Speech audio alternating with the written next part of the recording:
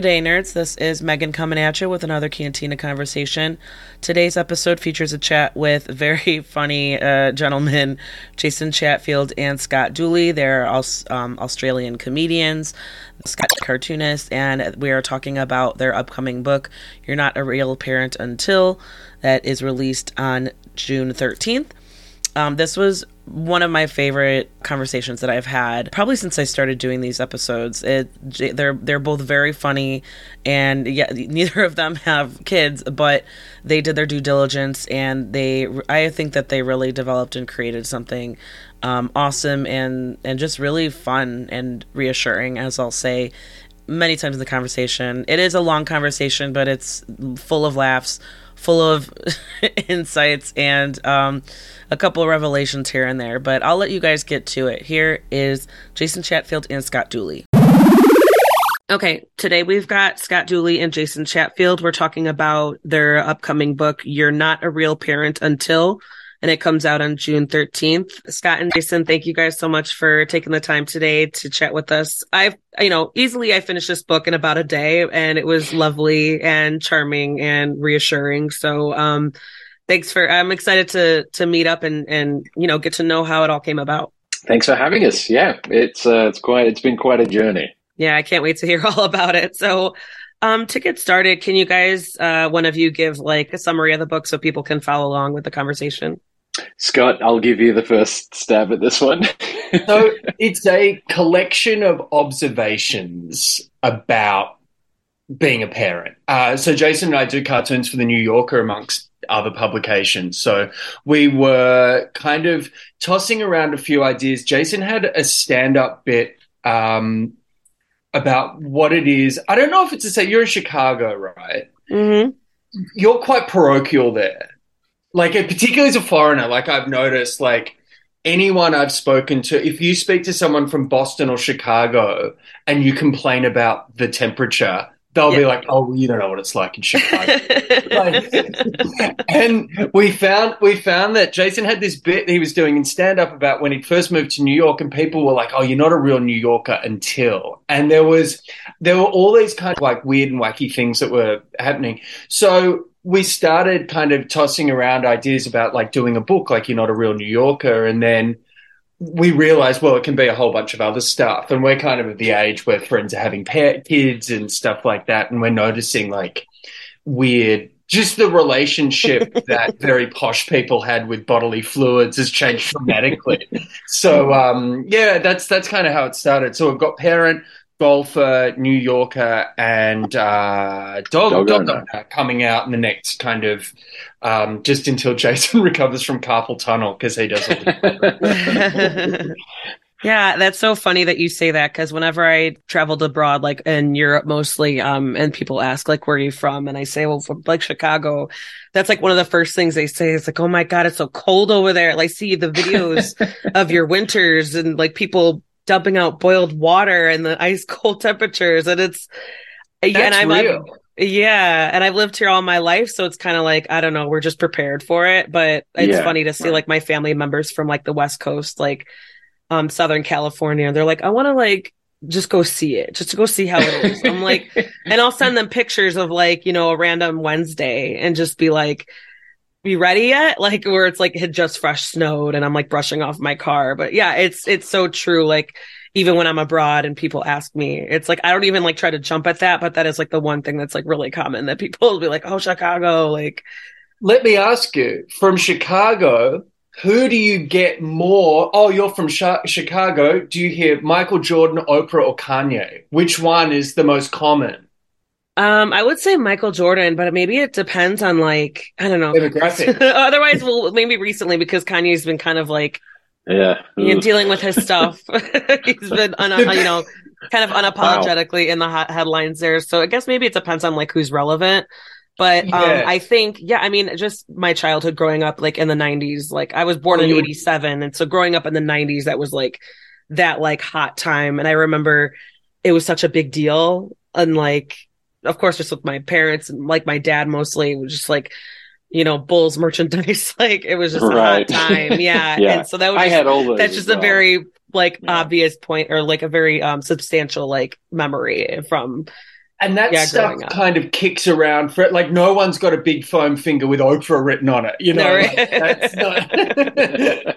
I mean, when I grew up in Perth in Western Australia, and every one of my friends and me all had the Jordan 23, the red Chicago Bulls basketball jerseys, and we were as far as it gets from Chicago. Yeah. You put a pin in the earth, and it comes out at the Yeah. other end from Chicago to Perth, and we still knew what Chicago was, where it like vaguely where it was, and those things that people know about a place or a thing, those kind of, the kind of stuff that, let's be honest, sometimes it shows up in like a tourist gift shop. Sure, yeah. Like anything about New York that is renowned is probably in a Times Square gift shop. So like the bit that Scott was talking about, that you're not a real New Yorker until, there's just so many of them, and everyone has such specific ones that are so specific to them, instead of it just being this broad brush sort of like, the way people associate certain cities with certain things. It's like, oh, this is like a really specific one, but they're like, oh, that's a rite of passage. Yeah. So Yeah, that was the thing I noticed when I first. So I've been in New York for a decade now, and the thing that I found, and it still strikes me, is the way in which New Yorkers will gleefully reminisce about street crime, and that a place no longer being dangerous means it's kind of shit now. Like they go, oh, you used to not be able to walk down there, but now look at it, it's got a Ponzi wine bar. Like, yeah, that was the neighborhood I used to live in Alphabet City in the East Village. It was just nothing but crime. You wouldn't go past Avenue A without a knife for decades. And all of a sudden, wine bars and bookshops started to open up, and everyone's like, "Oh, this place is done. It's over." Yeah. You've got to walk 3 blocks for heroin now. This place is gone to the Yeah, I could see that. How like you wouldn't know, like, oh, back in my day, you don't even know. Yeah, that's exactly right. Yeah. But people, there's a real sense of identity about it, though. Like people really take a very like their time at that place is the time. Like they define themselves. They're very like their identity is tethered to it. It's interesting. Yeah, it is. I guess when it just like kind of sticks out to you. I guess like one of the things that people say, like Chicago, and say we're like, oh, rite of passage is like a shot of Malort, and I don't know if you're familiar with that. It's disgusting. Malort, it's like liquor made from wormwood. I don't even know. It's disgusting. It's nasty, but a Chicago handshake I think is a Pabst Blue Ribbon and a shot of Malort. Yeah. And like if you go to like any like local bar, like, just a neighborhood, whatever, local place, you ask for that, and 9 times out of 10 they'll be like, okay, like or some places they love it. And then I'm like, I don't understand. It's nasty, it's disgusting. But I guess if you feel like you want to check that off like your to-do list, fine. It's almost like a hazing, really. It's less of a to-do list and more of like a grown up. Yeah. Like if you're over 30, I don't know. Like I just a buddy of mine was living there for a long time. He's a comedian. He was at Second City in the IO and the Annoyance, and we would go to this bar after shows every night, and it had all these politicians painted on the walls, but like they were naked. It was weird. And it was like this famous old dive bar in Old Town, with like this old jukebox, and that's where I had that disgusting liquid that I'll never forget. Yeah, it's like a grappa or something, it's like you try it and you're like, why does anyone I don't understand. Trust me, I'm been here all my life and I don't get it. Can I point out, this is very rich talk from 2 people whose culture gave us Vegemite. Like, we're like, oh, you disgusting American. Excuse me, I'm just going to go and eat some yeast extract. I'll be right back. I know, I kind of want to explore your guys' background a little bit, because you're both from Australia, but then you both met through your work. Like how, you could go one at a time, obviously, but how, where your background, like, what did your professional career kind of like lead up to, like, what led up to the collaboration and all this good stuff, Well, Scott and I both met because we were doing stand-up comedy in New York, and we hadn't actually really crossed paths in Australia. I grew up in Perth. I was doing stand-up in Perth, then I moved to Melbourne, which is sort of the second biggest city in Australia, and they have a big comedy festival every year, and I lived there for about 6 years, did comedy pretty much full time there, as much as one can, and toured and did festivals and stuff. And Scott was in Sydney, at the time that I was in Melbourne. So we never there were only are they on like the opposite sides of the country, or just like very different corners? They're just very like they're only an hour apart, but culturally, it's the difference between New York and LA. I think. They're just different kinds of cities, you know, and they have a different kind of scene. I think comedy wise. So by the time Scott and I both had moved to New York, and this is like 2013, 14. We were doing the same kind of gigs and spots and stuff, but again, we always kept sort of missing each other, ships in the night, until I think we ended up living in the same neighborhood and bumping into each other at random times of the night or morning, and going, hey, we should hang out, we should catch up, we should talk shop. And it wasn't really until Scott had an idea for a New Yorker cartoon that he just kind of bounced off me, and it kind of just stayed with me for a while. I kept thinking about it, and I had drawn it up and sent it to him one day. And I think that was the beginning. I think that might have been the sort of nascent sort of phase of our collaborative relationship was, hey, there might be some more of these ideas we could turn into cartoons, because maybe they don't work as stand-up bits on stage, or, you know, they're too, absurd to fit into either of our acts. But yeah, I mean, I'll let Scott kind of explain it, because his background is in radio as well. So he actually had a real job. Yeah, that was a great description. I don't think I can add too much to that. or should I accuse you of a revisionist history? Yeah, we should have a beef. That would make better radio. That would make better pod. Well, that's really cool. That's so funny that you guys have both like came over here for essentially like the same opportunities, and your career path, like trajectory, were so aligned and so parallel that you still eventually came together. That's so fun and cool. I don't know. That's very, very like soulmatey. You're getting very romantic here, Megan. The universe made it happen, whether you wanted it to or not. Essentially, it's giving love. This is very quickly that's what we're here for. Yeah, this is going to become like The Secret, isn't it? Like, we just manifested this. So, now you've both been working at the New Yorker for how many years now then? I think about 5 or so, maybe 5 or 6. Okay. Yeah. And then how long before that had you guys moved from Australia here? I mean 4 or 5, I want to say. I think we've moved around the same time. I think Scott was here maybe 6 months before I got here. And I'd been submitting to the New Yorker for years and years and years. But one of the challenges of submitting to the New Yorker is that unless they can really put a face to a name or kind of a discernible style or consistency, it is tough to kind of get a foot in the door there. Back then, It was Bob Mankoff, who was the cartoon editor at the time. And he did like to meet people in person. And every Tuesday, he took meetings from 11 a.m. and he would sit with you and give you horrendous feedback. Very, very sharp and direct. He didn't have time to mince words. Sure. But it was probably the most useful editorial meeting that anyone could have, because, you know, it's literally sort of telling you what not to do. And that was always very useful. So by the time I finally sold to the New Yorker, like on my own, it was like 2017, and he was on his way out, and the new cartoon editor was on her way in. And it wasn't, I don't think we had sold together. I don't think Scott and I had sold together until, maybe like end of 2017 or somewhere thereabouts, I think, was something like that. And we had been pitching together for a while, because pitching solo and working solo as a cartoonist that's pretty the regular thing. But you also, it's 99.9% rejection, which is, you deal with alone. And then that 0.1% of success when you sell something, you get to enjoy that, but you kind of enjoy it alone. So it is nice to share most of the failure and then some of the success. For the record, I've never had a cartoon rejected. That's all Jason. sell 100% of the time. I just need that kind of clarified. Just Yeah, okay. kind of a legal thing. My lawyer is Rudy Giuliani, so he's got his hands full.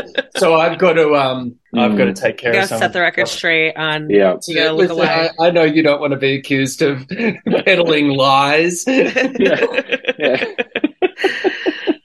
Oh man, I was like, add another disclaimer. Like, I don't know these men. I just interviewed them. Okay. Isn't that I do not condone. The Cantina does not condone falsifying information. You know how they do that on some of them? Like they come on before, go, "Hey guys, just a little heads up. I don't know these men." And then that's it. They're like, it does not reflect the opinions or views of. Yeah. Or they do it in post. They're like, listen, this interview with Sam Bankman-Fried was recorded a while ago. And things were very exciting. Oh man, I know, right? You guys are making more work for me, but otherwise, well, maybe not. Maybe I just don't. I'll leave it in. Keep it all in. Keep it all in. Have you interviewed anyone that's ended up kind of being cancelled or falling foul of the public domain? No, I don't think so. Not so much. Because a lot of it's, I only interview like authors, but people who are releasing books. So either it's like, it could be a memoir that's the only thing they write, or, they've done like a nonfiction, like more like, I don't know, Empress and the English Doctor. That was by more like a research book. It was really, really cool. It was about Catherine the Great and, her whole situation with bringing smallpox to people of Russia. Well, she was bringing smallpox to people of Russia, but it was her whole reasoning for that and how significant it was. But I've interviewed one person who she had written a book called A Short History of Queer Women. And she kind of, and she is also queer. She's married to a woman. They have a kid together. And I think she did run into some tricky business with like people who read it, who thought she was being like maybe a little insensitive towards trans people when she was just, but she actually did in her efforts, she tried the opposite. She tried to make, like, she did her due diligence and maybe worked too hard to make sure that she was being respectful of like pronouns and things like that, because hundreds of years ago, trans wasn't really a word or wasn't used in like mainstream conversations. And even though the community was there, they just weren't, there was very much a secret community. And so, or they just, manifested in like other ways. And she can't write a history about queer women without including some of those members of that community. So she did kind of like, I don't know, I think during some reviews, which also don't read your book reviews, is what she also said, which a lot of authors say don't. I made the mistake of reading my book reviews, blah, blah, blah. But she did. And she noticed that some people had like kind of been comparing her to like J.K. Rowling. And she was like, okay, like, cause that was one of the questions I asked was like, any big lessons learned, things like that. Like it's her first experience writing a book. And that's one thing that she pointed out. And I was like, I mean, J.K. Rowling, it's hard, it's heartbreaking because like I love the Harry Potter books and like she has a whole like community of readers who like she's inspired and all that. But then, she kind of made some problematic and unapologetic comments that she hasn't really stepped down from, at least not that I've noticed. And so when that author, she was kind of like, I may have gone a different route. I don't know. She's like, it seems like, I don't know if she was being canceled, but to answer your question, it was kind of like, she recognized that something backfired, even though this was a risky thing anyway. But she was kind of like, no, I'm not. Cause she's like, I'm a lesbian. I'm not trying to like make enemies here, like amongst people in my own community. Like she wanted to be like respectful of that, but she thinks like, okay, maybe she just didn't quite hit it right, So and you spoke to her after all this had kind of.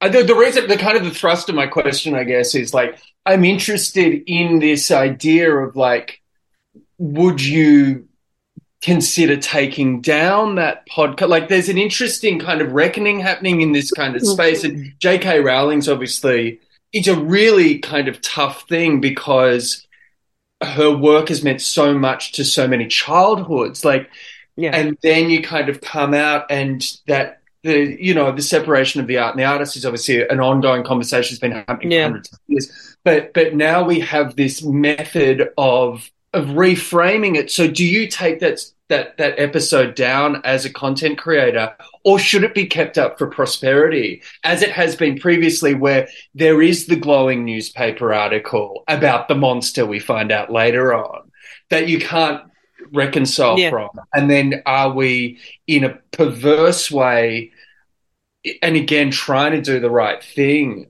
rewriting history in a way that could minimize these things and see them be repeated because we haven't seen the steps before? It's a question without an answer, but I'm always interested in people in your position, kind of. I wouldn't take it down, because I think if the nature of the conversation, if there was like actual like if it was obvious that she had like some anti-trans like views, then that I would definitely maybe edit it out after the fact. But because it was more like I took it was more giving her an opportunity to kind of like clarify, like set the record straight, like clarify her like opinion and her process, and like how I said, like the biggest lessons learned, like maybe anything she would do differently now that she's gone through it. So if there were, and there was an author who she wrote a memoir, her experience as a queer Black woman growing up in, it's called America. Becoming. It's called Becoming. Gosh, if I interviewed Obama, I'd be done. No, but I did, when I wrote my book review, I had included that because I was like, it was really interesting. It was a little tricky to like I have unbiased opinion, or at least I try to, but it was like, I told her even during the interview, like her book made me uncomfortable reading it because I'm a white skinned person, and kind of reading a book about like how these incidences have happened. And so it was like maybe the white guilt. She asked me to elaborate, and I remember like, maybe it's white guilt. Maybe it's like I'm not meant to add to the conversation, but I'm here reading it and I have to write a book review about it. So, we had that conversation. And then later she asked me, she's like, so do you mind like editing your book review to remove the word queer? She's like, unfortunately, I'm having some trouble like finding, like she had moved back to like Alabama to help her sick mom, and she was trying to get a job. And I think she was just trying to cover her bases. She's like, I don't know if this has anything to do with it, but unfortunately, like people type in my name, like your website stuff that we did together pops up. And she's like, I don't know if that's the reason why I'm having so much trouble being hired or finding a job. And it was things like that where I have gone back and edited at the request of the author, just because it did seem like a small enough thing. Like I didn't really change anything else. It was just like, well, if somebody reads the book review, they'll just see that she wrote a book, that she wrote a memoir about this, that, and the other. And it's not like, oh, it's because, she details her, even though it's unfortunate because like all they could just go and read the book and figure that out too. Or because I didn't edit any of that out in the, I don't think it was that prevalent in the interview anyway. But it's something like that. It's tricky, but I haven't run into any significant ones where I'm like, oh God, we got to do damage control. We got to like minimize this and separate ourselves from this particular, speaker, author, whoever. I guess it just depends on the context for sure. It's such a weird, I'm sorry I've kind of derailed the conversation here, but it's all good. So were you umming and ahhing about taking that out of the review? Because there's a part of me that, particularly with reviewing, is that you have to be unimpeachable. No, like these are your opinions. And I agree. I think that, for the record, I probably would have done the same as you, because it's probably you're not hanging the whole review on this one aspect of it, obviously. But it is an interesting one where does that then? I don't think it cheapens the review, but there's that like does that question obviously? It was literally just removing the word queer, because I said, oh, she details her experiences as like a Black woman growing up in this, and then it was like, because a lot of it was like she writes the memoir in like the style of letters to her father who died, but she didn't know that he died until like 2 or 3 months after he passed. And she was like, I think that was kind of like a triggering moment for her to be like, okay, you may be therapeutic or a way to like express and tell her story. But yeah, it was really just, it wasn't like removing an opinion part of it. It was just removing an Sure. adjective. Yeah. Even sad enough that was such a, significant part of who she is, but it wasn't like part of the opinion part of it. It was like a part of the description. Yeah, and then it starts another conversation about what is ours to share about other people. Yeah. All right, do you want to talk about some comedy now? Yeah. Perfect segue. From that to two straight white guys. So just to clarify, I want to piggyback on something you mentioned earlier, how you were like, well, you're doing some research, like your research process. Neither of you have kids, or you do have kids? So without making this kind of very weird and uncomfortable, particularly given I think we're past that, but we are definitely past it. My wife and I are planning on starting a family, and so I'm a bit of a planner. So I've been doing a lot of like research stuff, and what I found is that a lot of the kind of things that I was finding were very funny, and a lot of like there is this kind of secret society where everyone's like, it's the greatest thing and you need to have a kid, you've got to do it. And then if you just dig under that surface a little bit, people are like, oh, you never sleep again. Yeah.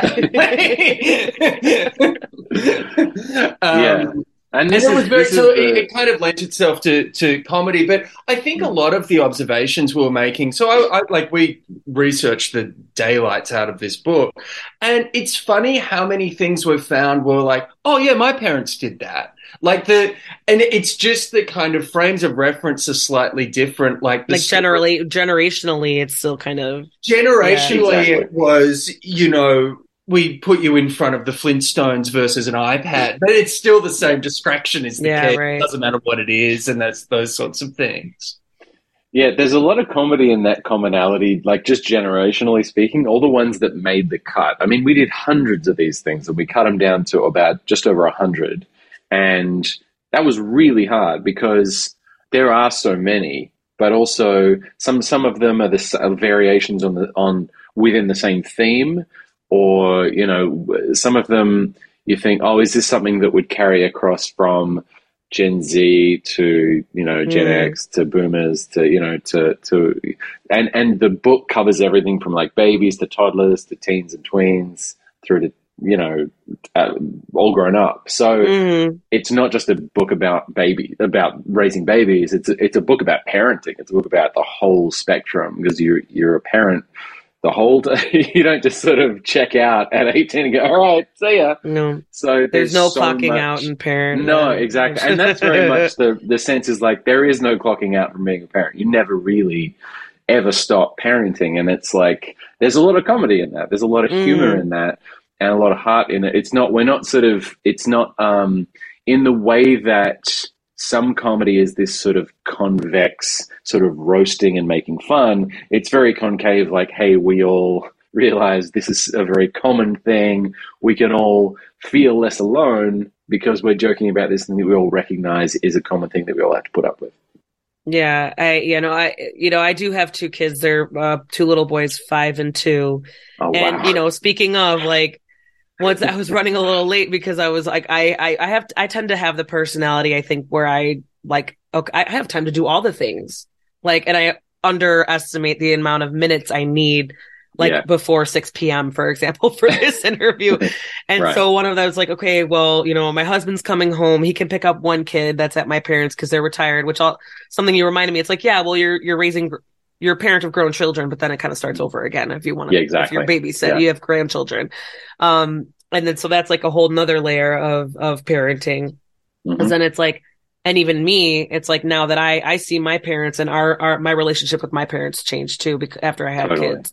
Yeah. But yeah. And so like going to that example, it's like, yeah, I think I said like, okay, honey, to my 5-year-old, I was like, I picked him up. I was like, all right, I got a video interview. You want mac and cheese in the microwave? And okay, what do you want to do? Do you want to watch or do you want to play? Like one or the other. Like, and then if you need something, you're on your own, and unless it's an emergency. But usually he's, and even when I was like, he was younger, like I started actually working from home.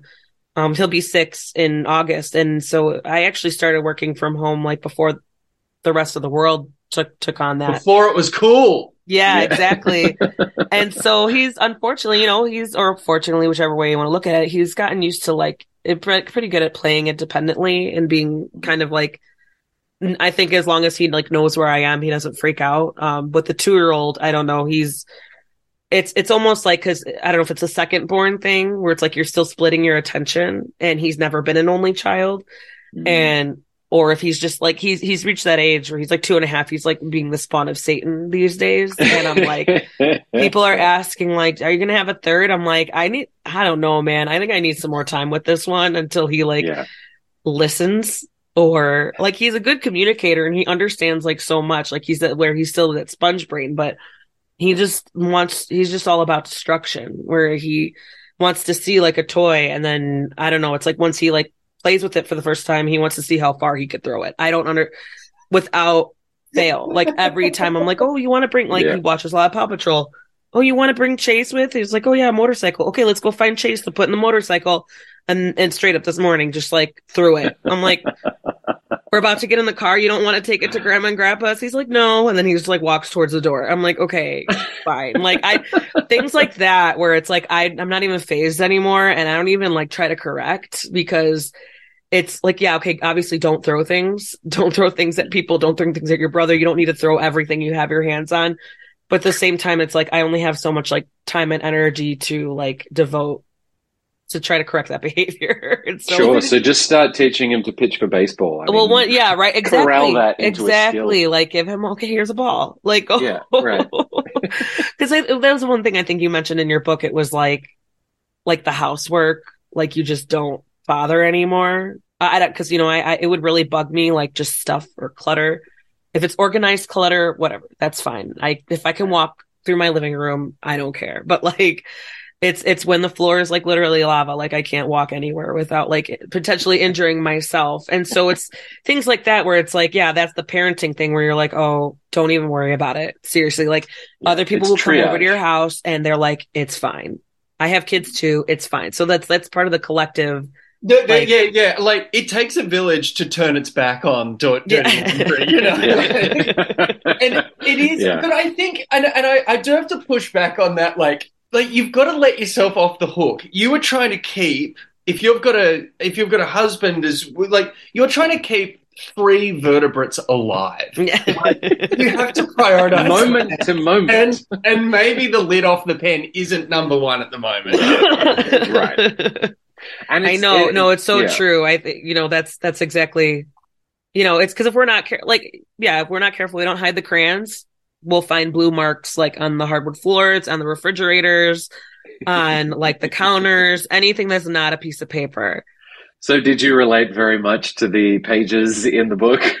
Absolutely. At least up until like the toddler kid stories. Because then when you guys started getting the older groups, and I was like, oh, great. Like, yeah, your blood runs cold. It can be comforting or terrifying in that way, because you're like, they're going to do what as a teenager? It's like right. Reading... but that's the whole joke of it, right? It's like, you can't. Yeah. Like, is there sarcasm there? Like, is there? Yeah, and it's like reading a book about yourself, and you come into it. Depending on where you are in the parenting story, you sort of come into the book about, oh, I'm about here. I'm about at, toddlers and kids. Yep, I can recognize the side of a blue pen lid. Sets your blood running cold. Yeah, or the silence. But then the faucet running. But then as you move forward, you're like, oh yeah, my mum used to do that. Like there's all that. I'm 43 years old. I flew to Sydney, Australia to surprise my mother for her birthday about 6 months ago. I showed up. She hadn't seen me. Big thing. We're at lunch at a very fancy restaurant overlooking the Sydney Opera House and the Harbour Bridge and all this stuff. During the meal, my mum took out a tissue, licked it, and took some food off my face. Like I'm wearing a Rolex watch, right? This is not... But she's still your mother. She's still your mother. And she's probably the only person you would ever like allow to do that, even if you were very much against it. even pre-pandemic, it's like, Mom, my entree costs $50. What are you doing? Like, what? Yeah, you're not going to ruin another lunch. You never stop being a mum. That's it. That's the key. And it's No. funny. I feel like part of it. My mum's exactly the same. It's insane that my mum and Scott's mum have never met because geographically it makes sense. My mum is on the other side of the continent, which is as big as the United States. So Perth is here and Sydney's on the other side. It's 5 hours flight. But they are almost identical. Every time Scott describes something his mum did, I'm like, are we separated at birth? Do we have the same mum and she's just living a double life with two families? Because it's extraordinary how... But I think I read somewhere where, like, no, it'd be impossible for a woman to have two families. Absolutely. It would never fly. It would never make sense. Like, so is this the secret? Like, everyone is bad mouthing inflation and cost of living. Are we eradicating the secret family? Like, who could afford two families? It's the biggest flex in the world now. I know. It's like, who can afford one? I don't know, but that's a good point. I never thought of it that way. I think maybe we gotta look at the trends, like, but 10 years in the past to 10 years in the future, and be like the prevalence of family affairs. Like, it's a niche study. I'll give you that. With inflation and affairs, just sort of there's this inverse curve. But have you ever known someone that's had a secret family? Like, ever? I'm the result of my grandfather's secret family, and no way.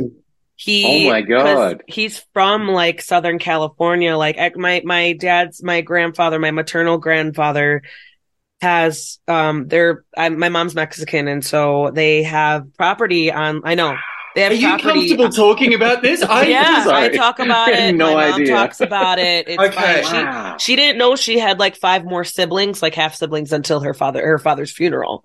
And she was in her 40s. Goodness. Like, her sister, my aunt, her birthday is like 2 weeks apart. Wow. She was born. Yeah, that's brazen. And it's crazy because we're in Chicago and his other family is in like San Diego / Tijuana. They own properties and businesses on both sides of the border. But it was like I'm like, why was he here? Why was he in Chicago? Because I know that my mom grew up with like a single mother household, but she like knew her dad, but he wasn't around. Like, he would only come to visit every once in a while. And I think like my grandmother knew, but I guess, I don't know if the kids were never curious or if they didn't know any better, because it's my mom and then her 2 brothers are from her mom. And then she has 2 more sisters and 3 more brothers from the original family. And I didn't know, I found this out after my mom got back from his funeral, got back from California / Mexico. And I think I was like 16 at the time, maybe 15 at the time. I don't even know. Maybe like 13, actually. I know I was like in that little teenage, like, where it was like, wait, what? And then middle of the book. Yeah. Old enough to understand. Yeah. Yeah, right. So you know what's going on here. Where I understood like the seriousness of it, but then it wasn't until I got older where I was like, wait a second, how did that work? Like, because, and then even my dad was saying, because like we would reflect back on trips that we took to visit him, and my grandfather would take us around to like his businesses where like his son-in-law worked and a place that his other daughter, but he never said anything and nobody ever asked. It was just like, oh, this is his community, this is people. And it was like, well, my mom's experience at his funeral was like, oh, how did you know Isaac? And she's like, oh, it was my dad. And he was like, that's my dad. Isaac's my dad. And that's like how that whole, and God. Like they took us in though. Like I didn't realize that my grandmother was the other woman until I took the trip with my mom to meet all of them. And this was like in my mid-20s. So it was like I went like 12 something years thinking that you were the original not even family. Not thinking like, oh, we were the original family, when it was like, oh no, my grandmother, we were the other family. Wow. And so, but they have like welcomed us with open arms. They're like, no, the past is the past, it's not your fault, like you didn't do this, and that's even good. Yeah, it was absolutely like, and I love them to death, and we keep in touch via like social media and all that stuff. But yeah, it was like, even when we were there, like in his wife's house, like the original wife's house, he said, I was like, Mom, is this like weird for you to like be here? She's like, yeah, a little bit. Like, Yeah, it would be. like, but she was just always welcoming us. And there's like kind of a language barrier there. Like, you know, cause my grandmother was they wanted to be as American as possible. So, you know, there was like violence with depending on the language that they spoke. And so there's just like, no, we're here. It's survival. You're not learning Spanish, which is a shame, but that's, just speaks to like the generational like experience of all that, like the, you know, first generation immigrants, things like that. But yeah, she was like, I think she knew, but yeah, there was like some language barrier with the other woman. But even she was just still so welcoming, so nice. Like, oh, you know, come say goodbye before you guys leave. Like she welcoming us like typical Mexican household, making sure we were fed, making sure we were comfortable, just like, she knows exactly who we are. We've like met her before, like, or at least she met my mom before. She knows, but she just told her children, like, you know, she's your family. You know, she didn't create herself. Like this was like as a result of some other person's action. So it was, yeah, it was a thing. And, but I don't know, it just kind of like adds to that whole experience, I guess. And also kind of like piggybacking before when I say like, yeah, now that I'm a parent. And now it like opens up the whole like the floodgates of a whole new way of like realizing things. So so I had a friend have a similar situation, and I was with her a little while ago, and she said, "Oh, have a look at this photo," and I thought it was her. And I said, "Oh, what? You look a bit different." She goes, "That's my sister." And I said, "You don't have a sister." She said, "Well, do I have a story for you?" I am fine. Meg, can I just? I'm so sorry to bring that up. I had no. That was totally thank you. Totally unexpected. Yeah, thank you for sharing that with us. If you don't want to put that in. Oh no, it's okay. I think it's kind of a fascinating story, and I guess I don't have like a negative viewpoint of it. I think more so it would be like my grandmother who but it is who might have a different attitude. Well, you know, she's passed away now, but who's Oh, I'm sorry. But yeah, it was kind of like, she was like my mom, she was 35 when she had me. So she was already like kind of an older mom. And so my grandmother was like older, but I think I was like only like 19 and when she passed. And so, yeah, it's like now I'm like, oh man, to be able to pick her brain, like to be like, what?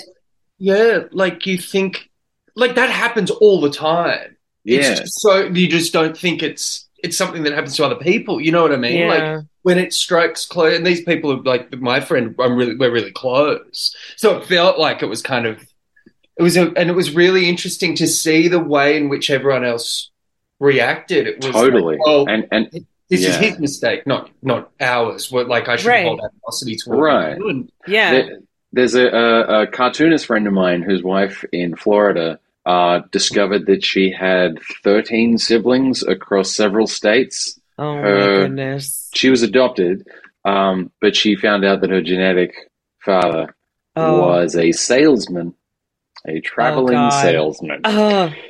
And they found each other through like Facebook, I think. I think 23andMe was the big, as it usually is, the big party. As a tribute, they found each other on Facebook Marketplace, which I thought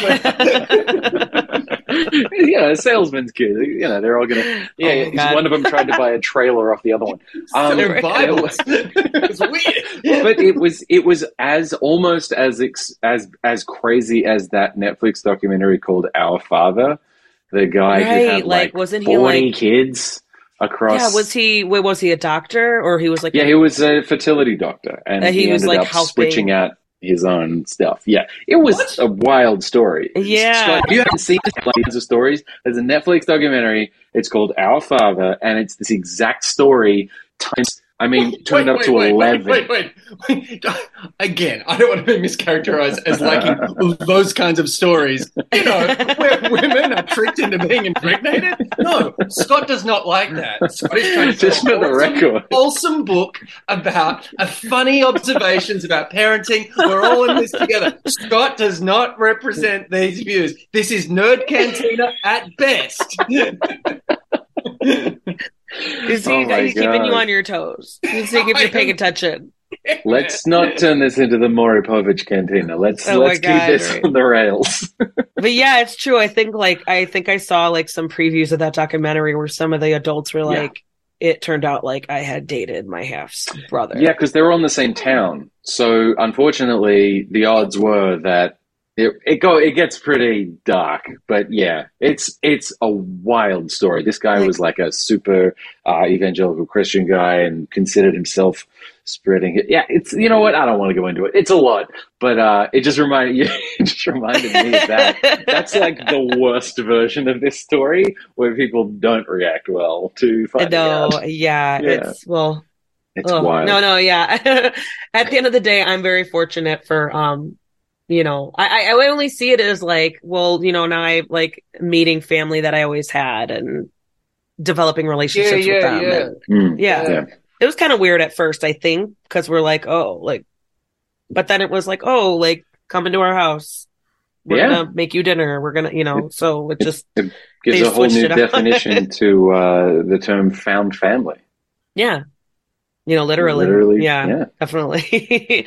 But so you just asked a bunch of parents, and how was there like a more one of the common things, like how did you choose which ones you definitely wanted to keep? Was it like because it was more common, or that it like packed a bigger like punch, or what do you think? It was pretty consensus driven on reflection. Like we very had a few of those things, and I was running them past. So my mother was a midwife, and she was an early childhood nurse, and so I was running a lot of these things by her because she was, in a way, kind of like a professional parent for their adult life, helping kind of, I mean, you know what it's like. You take them in to make sure they're good in the right height and weight percentiles and stuff like that. So that was my mum. And, some of the ones that we put through that she was like, that's got to go in. And then my best friend has two young daughters around your age, your one's ages. And, there was a lot of like I think my favorite image that Jason has done is it's easier just to let them dress themselves than explain dress codes. And it's a picture of a kid dressed as Spider-Man at a funeral. Yeah. And every parent I've shown that, every parent I've shown that has been like, it was Elsa for us or whatever. Those usually hasn't for me. It hasn't been that dramatic. I've just it's just if they're my 5-year-old, like we have him dress himself before, in the morning, but he'll just grab what he wore the day before. I'm like, you wore that yesterday. We're not going to send you to school wearing the same t-shirt 2 days in a row. Like, we can't and he doesn't understand why. I'm like, honey, pick a different Minecraft t-shirt, pick a different Mario t-shirt. You want to wear Mario, you want to wear Sonic. You've got like 4 different options here. It's like you wore this yesterday. Like, please. It's finding things like those cultural touchstones like Fortnite and Mario and it's like there are so many things across where just even the mention of Paw Patrol or Bluey or something will just set a parent off like, oh my God, Bluey. Like they'll just be. I'm one of those parents. I love Bluey. The conversation was going to go there because I'm like, to me, it's like, it's so like revolutionary. I saw, I think, an episode of it before my kids did, and I made them get into it. I was like, you're going to watch Bluey. Like, because I love it. And it's like, they're so real about it too. Like, yeah, because just in the animation, you see like the back seat has like garbage and stickers on it, or like food stains, things like that. Or they'll show the parents straight up hungover and the kids want to play. It's like, that was the whole premise of Bluey was they didn't want to like sugarcoat parenting as this like nuclear family, perfect 1950s Mad Men era. Everyone's like I did actually speak to the creator of Bluey's in Queensland. In Australia. That's awesome. And it's so interesting how they developed that show not to be this sort of like homogenized story. It's very much like parents see it, and it's almost like, as you say, the parents want the kids to watch it because they're like, this is something I could bear watching on repeat. Yeah. As opposed to like listening to Let It Go 44,000 times a day. Oh gosh. They're actually going, you know what? I could deal with an Australian accent for 10 hours. I think the storylines have changed since they've gotten so rich. Like the one where like they couldn't find the right caviar for the party. Like, who can relate to that? It was what was the Bluey caviar? Yeah, their own caviar brand. The episode where Bluey is railing against capital gains tax, like as soon as it hit Netflix, it was like a whole other thing because it was an Australian show. that Yeah. just was so fantastically done. And as soon as it hit Netflix, it just took off like a rocket. And everybody I met, usually when Australians, when we're around in America, it's like you meeting Europeans and them saying, "Oh, isn't Chicago cold? What's the deal with the deep dish pie?"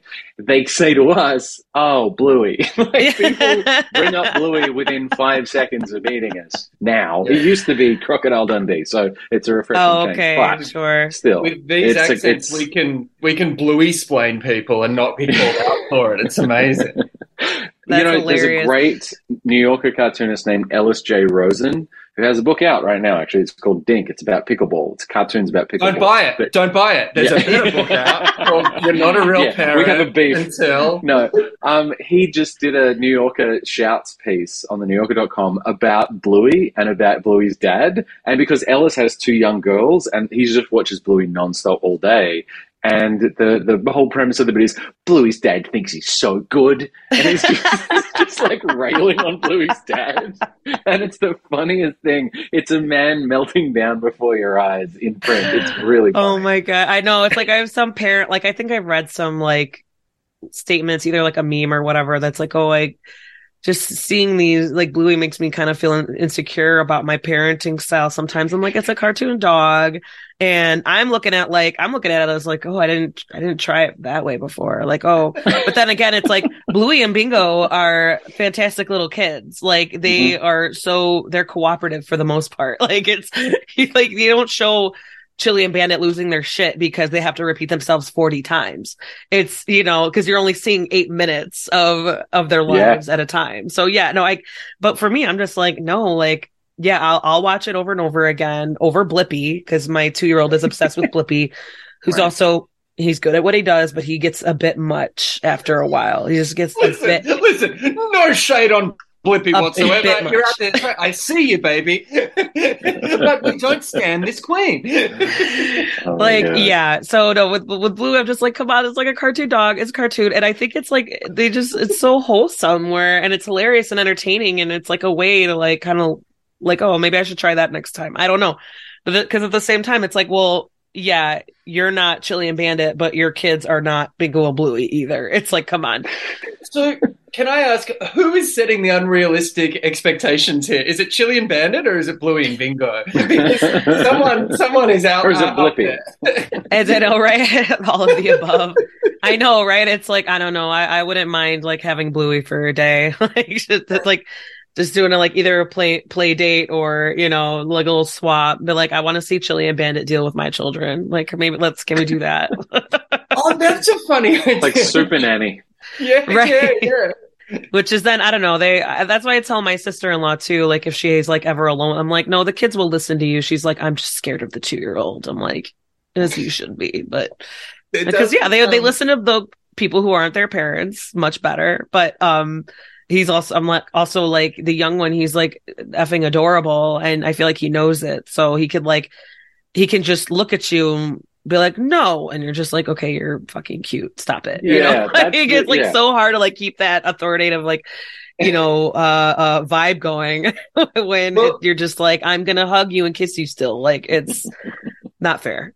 One of the jokes, which I don't know if it made the final cut or not, was essentially around like, the thing was the premise was that toddlers are all tyrants and that when you see the way they act, like you're thankful there's a system of checks and balances because like this is how dictators get started. Like this gives them power.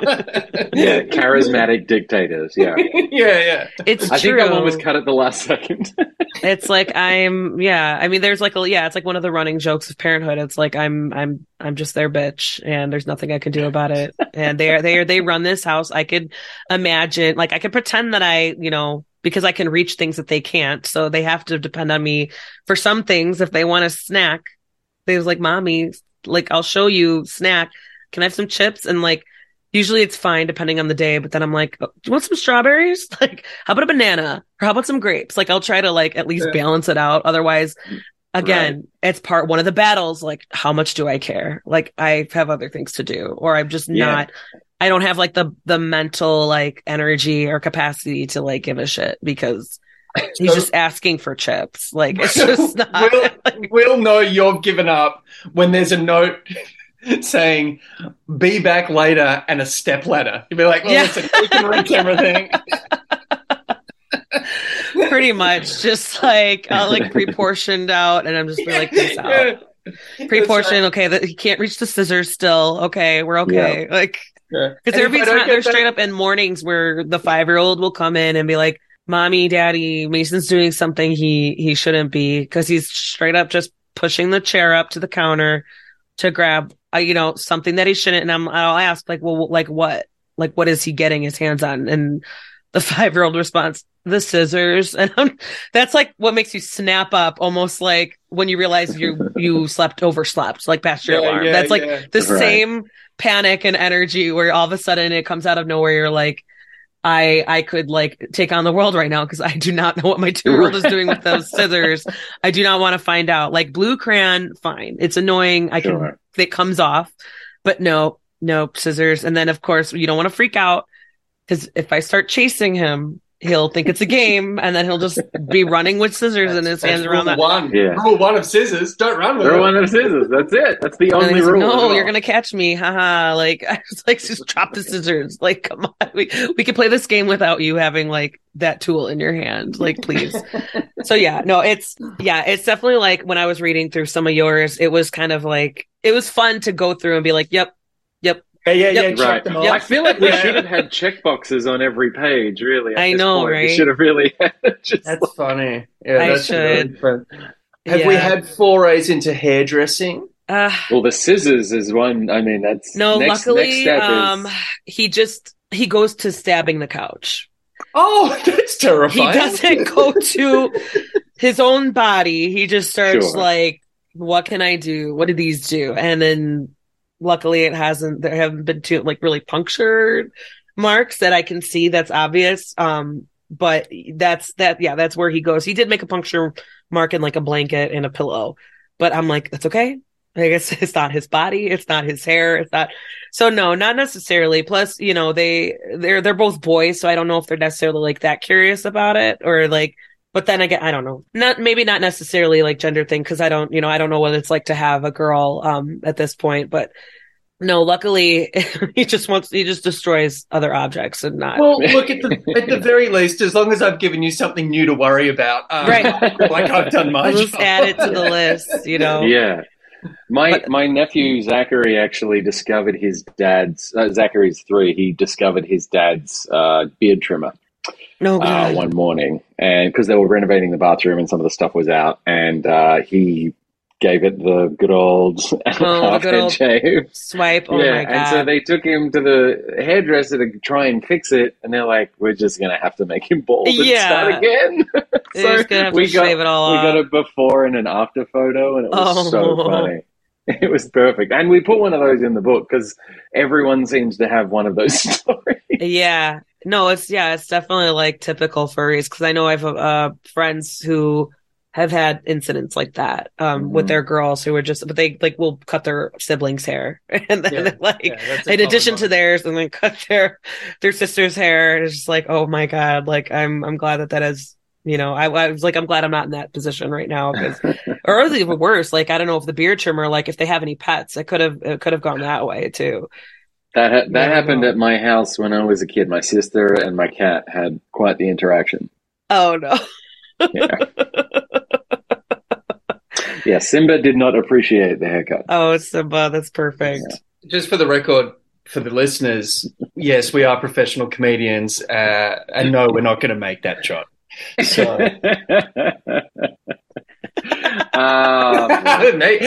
There it is.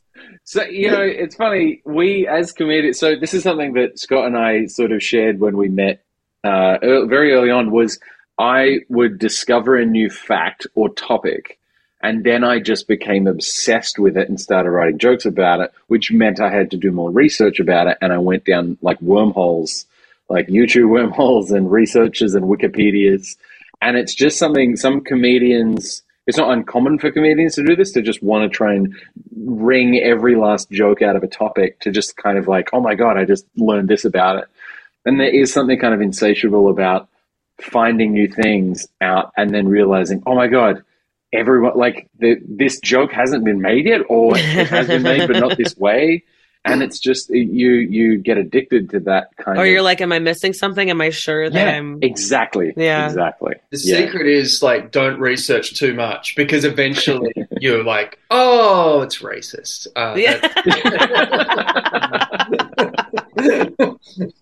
Yeah, like kind of almost like don't meet your heroes, because it's like, oh, I just ruined it for myself. I mean, that has been like the big thing of Hollywood. It's like, oh, you're a man I admired once. I know it is. It is a little heartbreaking too to realize like how many, even just like things that you remember from your childhood, and then like someone that you would have admired, and then you're like, oh, this person was total anti-Semite. Like that's absolutely. Really unfortunate. Like if like heaven help us if there's some old tweets Paul Rudd wrote on a burner account or something, because he's the canary down the mine. If Rudd goes, call it off. No more entertainment. We can't have nice things. Paul Rudd's like, he was like selling pardons with Giuliani or something. No, Paul Rudd. It's the Rudd index. The Rudd index is like the US dollar. It's like you can't, just a measure of like, or Tom Hanks. The Tom Hanks measure, I think, is a Hanks held it. So Paul Rudd is like, that there's that bunker that's full of seeds in Sweden. I thought it was in New Zealand. Or maybe there's somewhere. There's one like that. Yeah. Well. Maybe they have one too. I don't know. Yeah, but they did it out of spite. Right. It just turns out they're really petty. It's like, you got fjords, eh? Like that. So it's just all over who has the most killer whales, and they're like, we're taking the seeds. Scott can is that some like across the sea? I like rivalry going on with Australians, how they feel towards New Zealanders. Well, Scott is the poster child for repairing that particular rivalry, shall we call it? I married a Kiwi, but despite that, she still calls her a Kiwi, though. Yeah. So I love like how you had to think about it. They're like, oh yeah, I bet that was the next sentence was perfect. They're like, oh, I married a Kiwi. He fixed it. He's a diplomat. I know. I was like, wait, where is he going with this? And I was like, oh, well, very good then. We've known each other for 45 minutes. You're like, this could go anywhere. It really could. No, but I enjoy. That's why it's like, I just tell people like it's a conversation, right? Like very casual. I've had conversations like you never know where they're going to go depending on the subject matter. So with parenting, it's like, it's just hilarious. It's like two Australian comedians who don't have kids releasing a book about, what the baseline is. Like, you're not a parent until you've done this. We know. Well, like this is a standard. Yeah. And this is something I think the highest compliment you can be paid as a writer or a songwriter is when someone goes, oh, I thought that was just me. And I think nearly all of these we've had someone go. Yeah, that was the metric. That was the metric we used for which 100 made the cut, was how many. They were just so overwhelmingly, oh my God, that one has to go in. My sister just yesterday texted me about this exact thing. There's always that sort of real resounding, like, I mean, it's funny because it's like, did we write a book about parenting? And also, were we wrong? Right. was it super accurate? And we've learned a lot as well, as like, if we open the door, parents will jump straight to child shaming. They will just go, oh my God, my Vanessa used to do that. And then they'll tag Vanessa in the comments. There's one. They do. I know there is no, there's no holding back with, I mean, my parents are not on social media, which I'm kind of glad, but they are like also like, my dad, I would worry more so about my mom. My dad's the smart ass. So he would like, but yeah, that's the same thing. It's like the internet has just like opened up all the channels. Like, but I think it's like the good side and the bad side to it. But like how you were saying, like, it's just, the parents, a lot of the commentary that you got was like, oh, it's not just me, which is like, I mean, that's kind of like what you hope readers get out of it, right? Like what Yes, was like, absolutely. like what, you thought this was a fun project, but then you ended up figuring out like, oh, holy shit. Like there's so much that, there's a whole conversation that's maybe not happening as much as it could because Hmm. it would be beneficial to be like, oh yeah, my kid like swallowed a crayon today. Like, oh, mine did that 2 weeks ago. Like something as simple as that. We're like, yeah, because some days like parents will feel like so overwhelmed, so drained. And that's even if you're like a stay-at-home mom or dad, whatever, like if you don't work, like parents like me, full-time jobs, multiple kids. So it's like, yeah, it's taken me a lot to be like I don't care or like what do I care? Should I care about this or like, how serious is this issue right now? Outside of even like the new relationship between my husband and I once we became parents together, like because that's a whole thing too. It Hmm. changes your relationship and you learn more about each other and about how you are. Like I like to say to be like it's like you're leveling up, it's like you were a sister or an aunt or like an uncle, but now you're a parent, now you're a father, now you're a mother, now you're like so it's like an adding a new like title, a new role. So it's like not like starting over again, but almost because it's like, well, you know enough about yourself and but then it gets like the jokes, like again, an example in your page, one of your pages is like before I had kids, I said, I would never do this. I'm never going to let my kids do that. Yeah, that's And then sure enough, Yeah. 4 or 5 years later, yeah, I'm going to put you in, I'm going to let you, like I was just saying, I'm going to heat up some mac and cheese. I'm going to let you watch your show because I've got something to do and daddy's still on his way home. Like just and go it's and play really, with this plastic bag. You'll be fine. oh my God. I mean, it know, is going right? up a Pokemon level, isn't it? It's like I you know. thought you That's knew become like everything. his entire personality at this point. Yeah. It's all about the Pokemon. But and Right.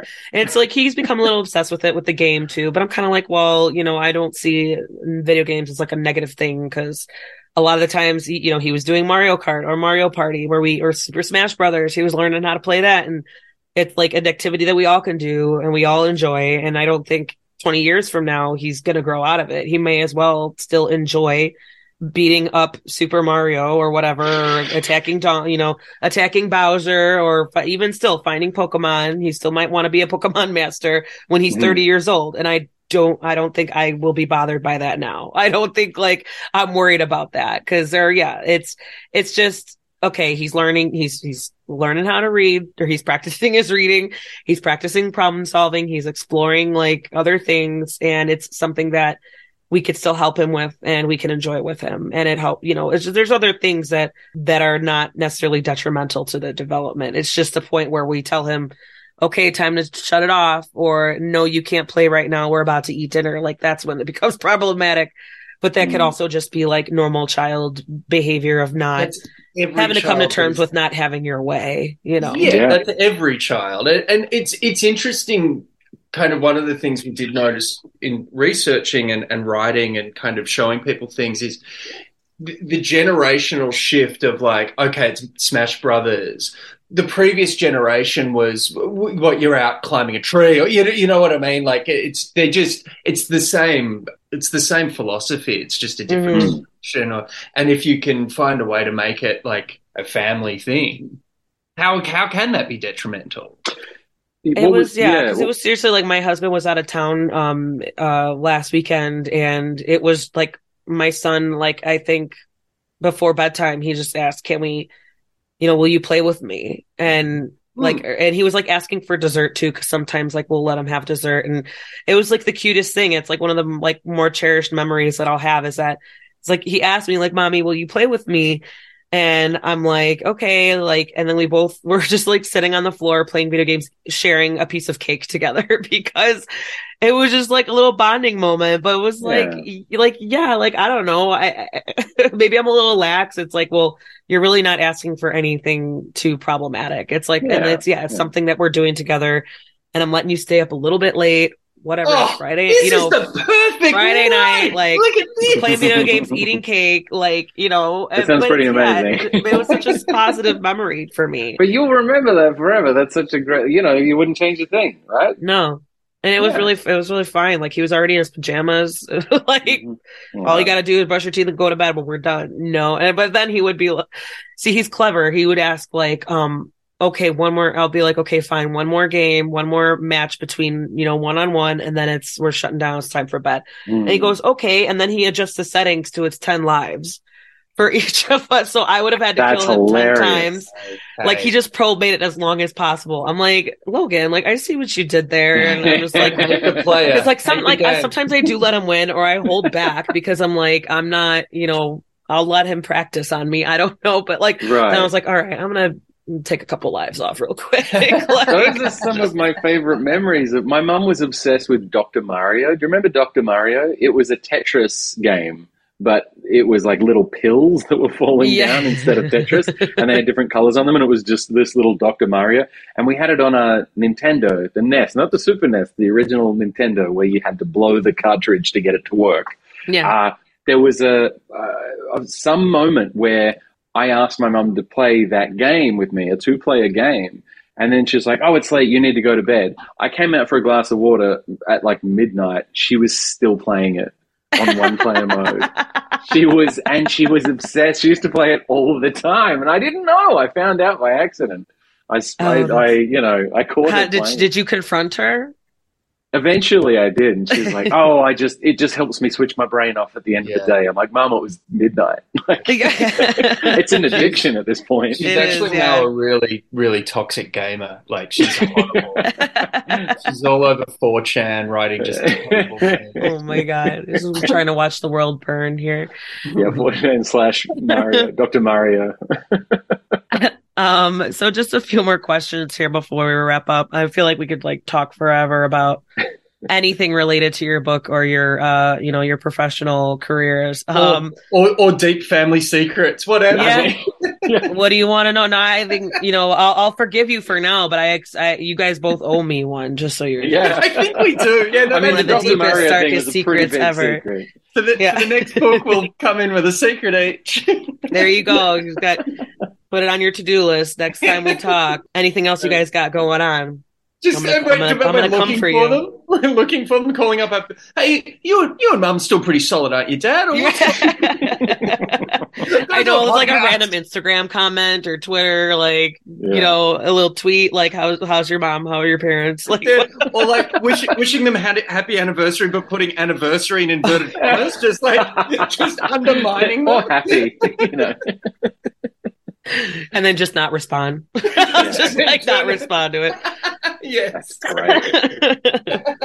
So you kind of, I guess, probably like trailing off of the whole research process. Like, I'm going to lump a 2-part question with that research. So one, like, what was like the more fascinating or most surprising thing that you learned? If you feel like maybe you didn't mention it already. And then, the 2-parter, another 2-parter would be most difficult parts to write and most enjoyable parts to write or draw, or the whole collection, like the collective effort of this piece. I feel like Scott could start with the research part and the revelations, the discoveries. Research. One of the things, and you've kind of touched on it a few times, and this is the thing that I really took away, kind of on a meta level, I guess you'd say. There is this inherent tension in parenting of, I need to protect this kid. I also want them to be happy. And often those two things are in direct opposition with one another. And so I have to kind of finagle this situation where I'll chase you, but you can't do it with scissors. Yeah. And all of a sudden, scissors become, if I'm not holding scissors, well, what's the point of all this? So I shouldn't be doing anything. I don't have scissors. I look like an idiot. And that came through, and there's this tension of like, and so you've got that like on a granular level, but the meta is that I can't, I'm tired and we don't go on vacations like we used to and blah, blah, blah, blah, blah, blah, blah. But I wouldn't trade that for the world when you're looking at the kid eating crayons in the corner. That's why I do it. And that to me, I think was like, without being too kind of, too lofty with it, there's something really beautiful about that. And I think there's something that it's intrinsic to it's not just humans would be my kind, and I say this as someone that doesn't have children, of course, but you see the same thing. Like, I don't know if you've ever seen like a mother polar bear try to teach a kid how to climb. There is something like, idiot, just use your Yeah. claws. But then there's the kind of, It's across the animal kingdom where yeah, like it does feel like that kind of thing. And I think it makes for, particularly toward the tail end of the book, there's an interesting kind of the idea that you never stop being a parent, and that relationship becomes really interesting, and the idea that that there is a shift eventually, and you are seen as an adult by your parents, but there's also this thing of like, well, you know, before I came along, you didn't know that you had to shit in the toilet. Like, why would I listen to you? Like, that is always going to be there. They'll always have that over. like I taught you how to use a spoon. I am still over 30 years older than you on this earth. Yeah, but go take tell me out the about, garbage. but no, please give me financial advice because you're so clever. That tipping point, that change from adult to, you know, that where you become the one that's telling them about stuff, it happens at slightly different ages, but it happens. And there is one in there that's like your child's behavior has your parents believing in karma. Yes. Which is like... It was like the daredevil type thing where like they're doing something really dangerous, but then there's like, you see the picture and the grandpa's like laughing, like looking at the phone. Because he's like, you used to do that. Now you know what it's like. And I have it's this real like schadenfreude that my mother-in-law has now because my sister-in-law has 3 kids under 10. And it is hilarious just watching her be the best grandmother in the world, but also just go, yeah, how do you like it? Yeah. Like, you know, she's like, this is what it was like. You didn't know, and now you know. But it's not like a mean thing. It's like a nice, hey, now you know. Yeah. Well, I feel like the analogy is the difference between being a boat owner and someone who's a guest on a boat. It like owning a boat is so much work. It's such a pain in the ass. But going out on the boat is so much fun. Yeah. And so me as a grandparent, I come in and I'm like, yeah, let's put the anchor here. We should have a swim. And it's great. Then I go, now you've got to scrub this thing and make sure it's petrol in it and all this crap. Meanwhile, I'm chilling. Yeah. Yeah, I'll see you guys. Peace out. Yeah. And the thing that I think to answer your question about what was difficult, we really never wanted to do jokes that were like making fun or like parent shaming or like doing anything negative where it was like anything but trying to give a sense of like the overarching ethos of, hey, you're not alone. Like that was really it. It's like, hey, here's this insane thing that happens, but don't worry, you're not the only one. Instead of like, hey, here's the thing that happens and you're bad if this happens. It's none of that. Like it's the opposite. Hence you're not it's a like real a rite of passage. Still. Yeah. It's a rite of passage. Yeah. Because if you haven't done this yet, you will. It'll happen. Yeah. And that was something we really wanted to be like really delicate and careful to make sure we didn't overstep that line. We're not like trying to make fun of anyone. We're you know, it's more poking fun at the whole concept rather than specific things. The thing that really jumped out at me that I honestly didn't really completely sort of fathom until we really had the book as one piece, like one thing across the board, is that because we decided to have all kinds of families in the book, like we don't just have mums and dads, we have same-sex couples, we have widowers, we have divorced couples, we have every kind of couple you can imagine. We actually kill one of them off. We kill one of them off, yeah. Yeah. And it's like we didn't totally intend to do that initially, but then when we did, we're like, well, unfortunately, some parents have to raise kids alone. Yeah, it's part of their origin story, part of the backstory. Yeah. And so we have, if you look throughout the book, there is a through line where one of the parents, unfortunately, passes away. The kid at the funeral with the Spider-Man costume, that's the wife that passes away. But then we have this sort of broad spectrum of no matter what background you're from, like no matter what kind of family you have, that those things are in common no matter what. Like they're so recognizable and identifiable that doesn't matter what your family looks like. These things are universal. And that was something that really clicked with me when I saw the book as a final thing. And it really jumped out at me like, yeah, this is it makes sense now that this is just one very universal thing. So that was kind of fun to draw because I'm not drawing the same. I used to draw, every day drawing a comic strip for 16 years. You draw the same characters over and over and over again. It was nice to have like variety and different characters, different houses and backgrounds and pets and toys and all that sort of stuff. That was really interesting to kind of build out this universe of characters and families that will now carry on through you're not a real dog owner until you're not a real golfer until they're going to be like the same families, the same mums and dads and pets and everything throughout all the books. So yeah, that was really fun to draw. So lazy.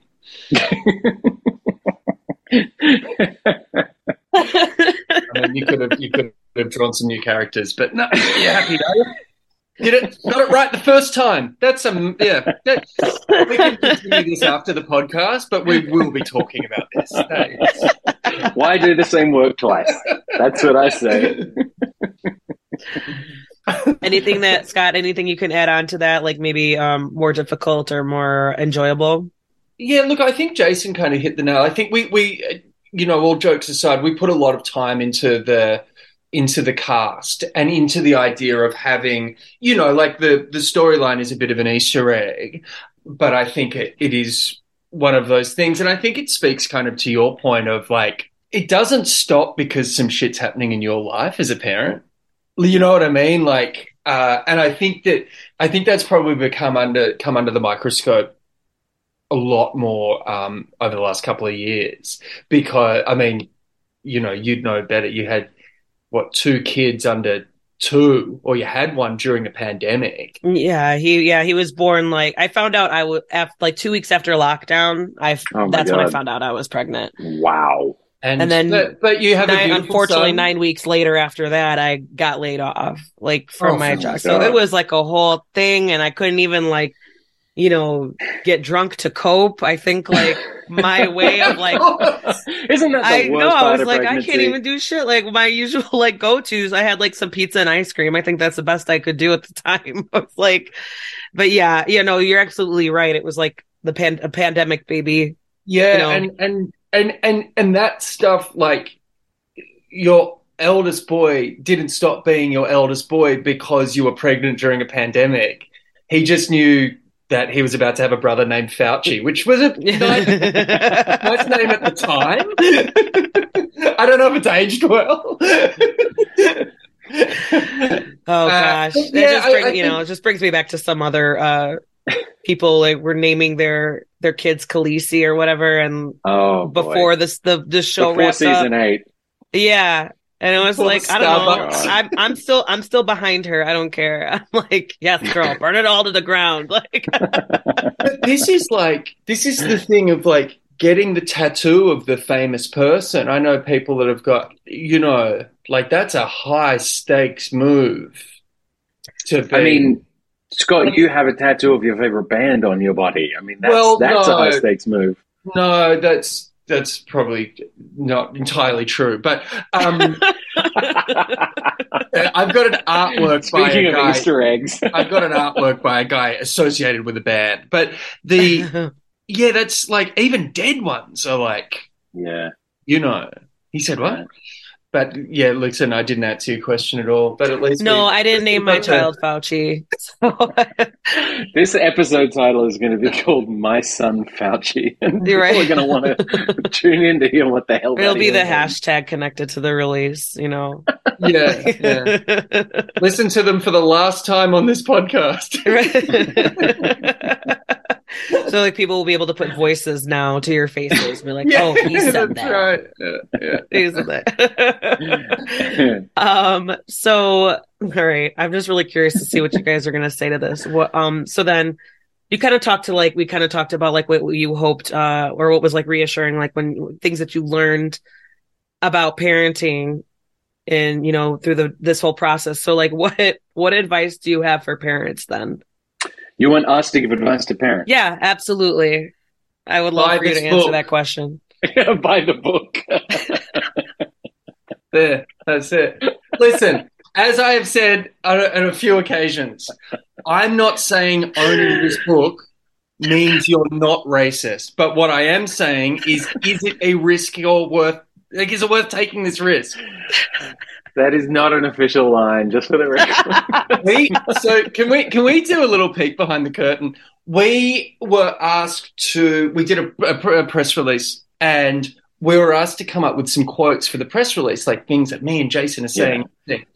And so Jason was out, and he goes, "Do you mind just doing this?" So I sat down and wrote a whole bunch of quotes, and I just said, "All right, I'm sending them off." And I wrote back in the email. I said, "Listen, Jason said I can choose whatever." So here we go. I immediately regretted it. The response we got back was, "Hey, I like these two.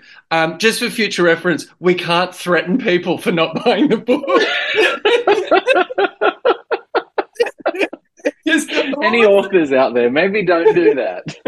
Well, I don't. Oh my gosh! Yeah. By the way, the joke was, but it was something along the lines of, "It'd be a real shame if something happened to you because you didn't buy this book or something." It's a real Chicago mob boss kind of thing. It's really menacing. Yeah. Oh my gosh, that's hilarious. Or they'd be like, "Okay, by the way, we're not doing that. We're not releasing that." No, they said, and then there was another one, and it was like, what was the other note they gave? Like, I couldn't make like legal like threats or something. Like, they were both about threatening people. It's a great thing. I mean, the dumbest thing in the world is that the PR company, they're adults, they're grown-ups living in the world. They asked a couple of comedians to come up with some quotes for a book, and they expected us to give, earnest and honest responses that weren't complete stupid jokes. So that's on them. Their fault. Some should have known better. Victim blaming right there. What, you asked me? You asked me to do this. That's your fault. I did it. You should have known better. Exactly. Your fault that I'm inappropriate. Like, now the dog's upset. You've got the dog all whipped up now. Actually, you know what? If there is one thing, you just reminded me. So the advice to parents, I don't really have any advice to parents, except maybe a request. And this is just a very self-indulgent thing, is we want to know which ones people, because we never know. We can't A/B test each joke with entire audiences. We really, as comedians, you go out there and you do material, and then then you tweak a word or a thing, or you change it each time you do it with different audiences, and you test it and test it and test it. We didn't get to test these jokes. So I'm always so interested if there's like one that really jumps out, and it's like that one just keeps popping up again and again. It's like, oh, this one really hit a note with people. Like, if there is one that jumps out in the book, like, we do want to hear from you. So we do it, like, we're on social media and we have a website, you'renotareal.com. So, like, if there is one that, like, really jumps out, we always want to hear that stuff. We really want the feedback. Firstly. Okay. I will get the email. Secondly, if you do have ideas on how to punch up my jokes, I'm definitely going to need. Let's be clear. I am going to need a proof of purchase. I'm going to need a proof of purchase. I don't want 5-star Amazon review. I don't want someone that follows me on Instagram being like, "Why don't you buy a book?" Oh my god! We'll know. I think I have both the physical copy and the digital copy too, so I'm all set. I like the physical copy though, because I obviously like holding it, but it's you lose something if you're just swiping versus like you're turning. Yeah, I agree.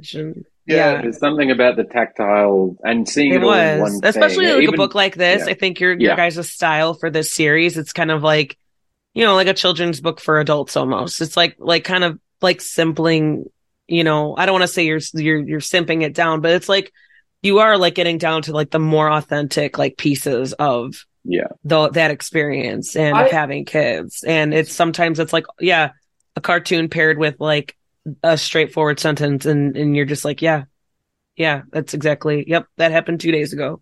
Like, it's funny you say that, because I think that one of the things is like the way in which the illustrations are, which I just love about it, is and I can say this because I can't draw a bath, so I am always in awe of Jason's ability to do this. It is a bit of a juxtaposition of reasonably kind of serious things at times, and then the image is quite disarming. Mm-hmm.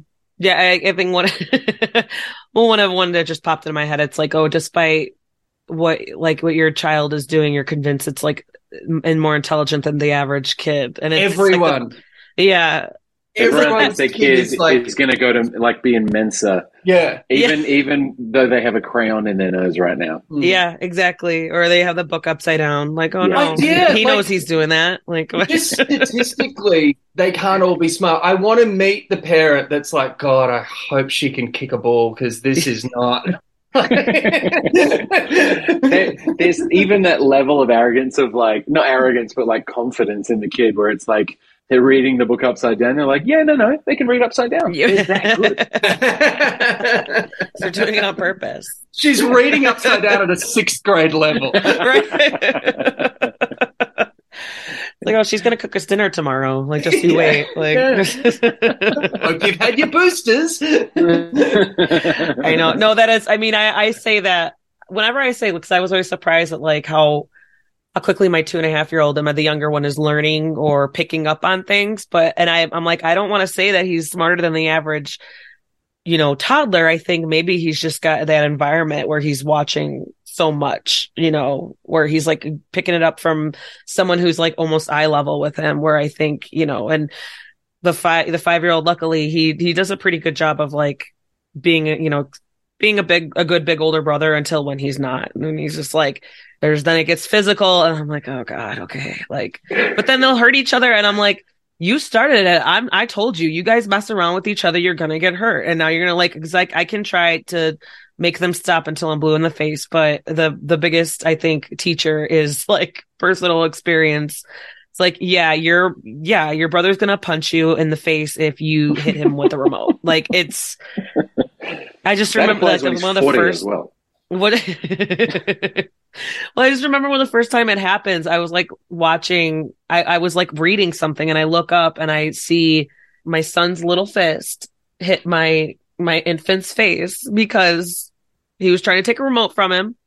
And he's saying, no, Mason, don't play with that. And then he was screaming, said no, hit his older brother in the face, and his older brother got pissed. And I just that's when I caught in and he was winding up and I'm like, oh my God, what? Stop. You can't punch your 1-year-old brother in the face. I don't care what he's doing. Like, you cannot. Just to give a little insight to the listeners, we're on Zoom, so I'm looking into Megan's house, and just above her shoulder is a beautiful cross-stitched, I don't know what you call that decoration, but it says, in this house, if you fuck around, you find out. And I think that it's our family motto. It's our mantra at this point. It's like, what? You know what? You're not going to do that again, are you? It's like, do we need a reminder of what happened, yesterday? Like, I love it. That's the next business here. This is after the books. We're going to make incredibly offensive cross stitches to put them on Etsy, make $1 million. You gotta patent that idea now. It's like not suitable for work. Yeah. Just this beautifully done cross stitch. Just talk shit, get hit. My wife actually does cross stitches. That's how she relaxes. She does cross stitch. I've got a side hustle now. I'm going to build an Etsy store. Get it. There you go. Snitches get stitches kind of work.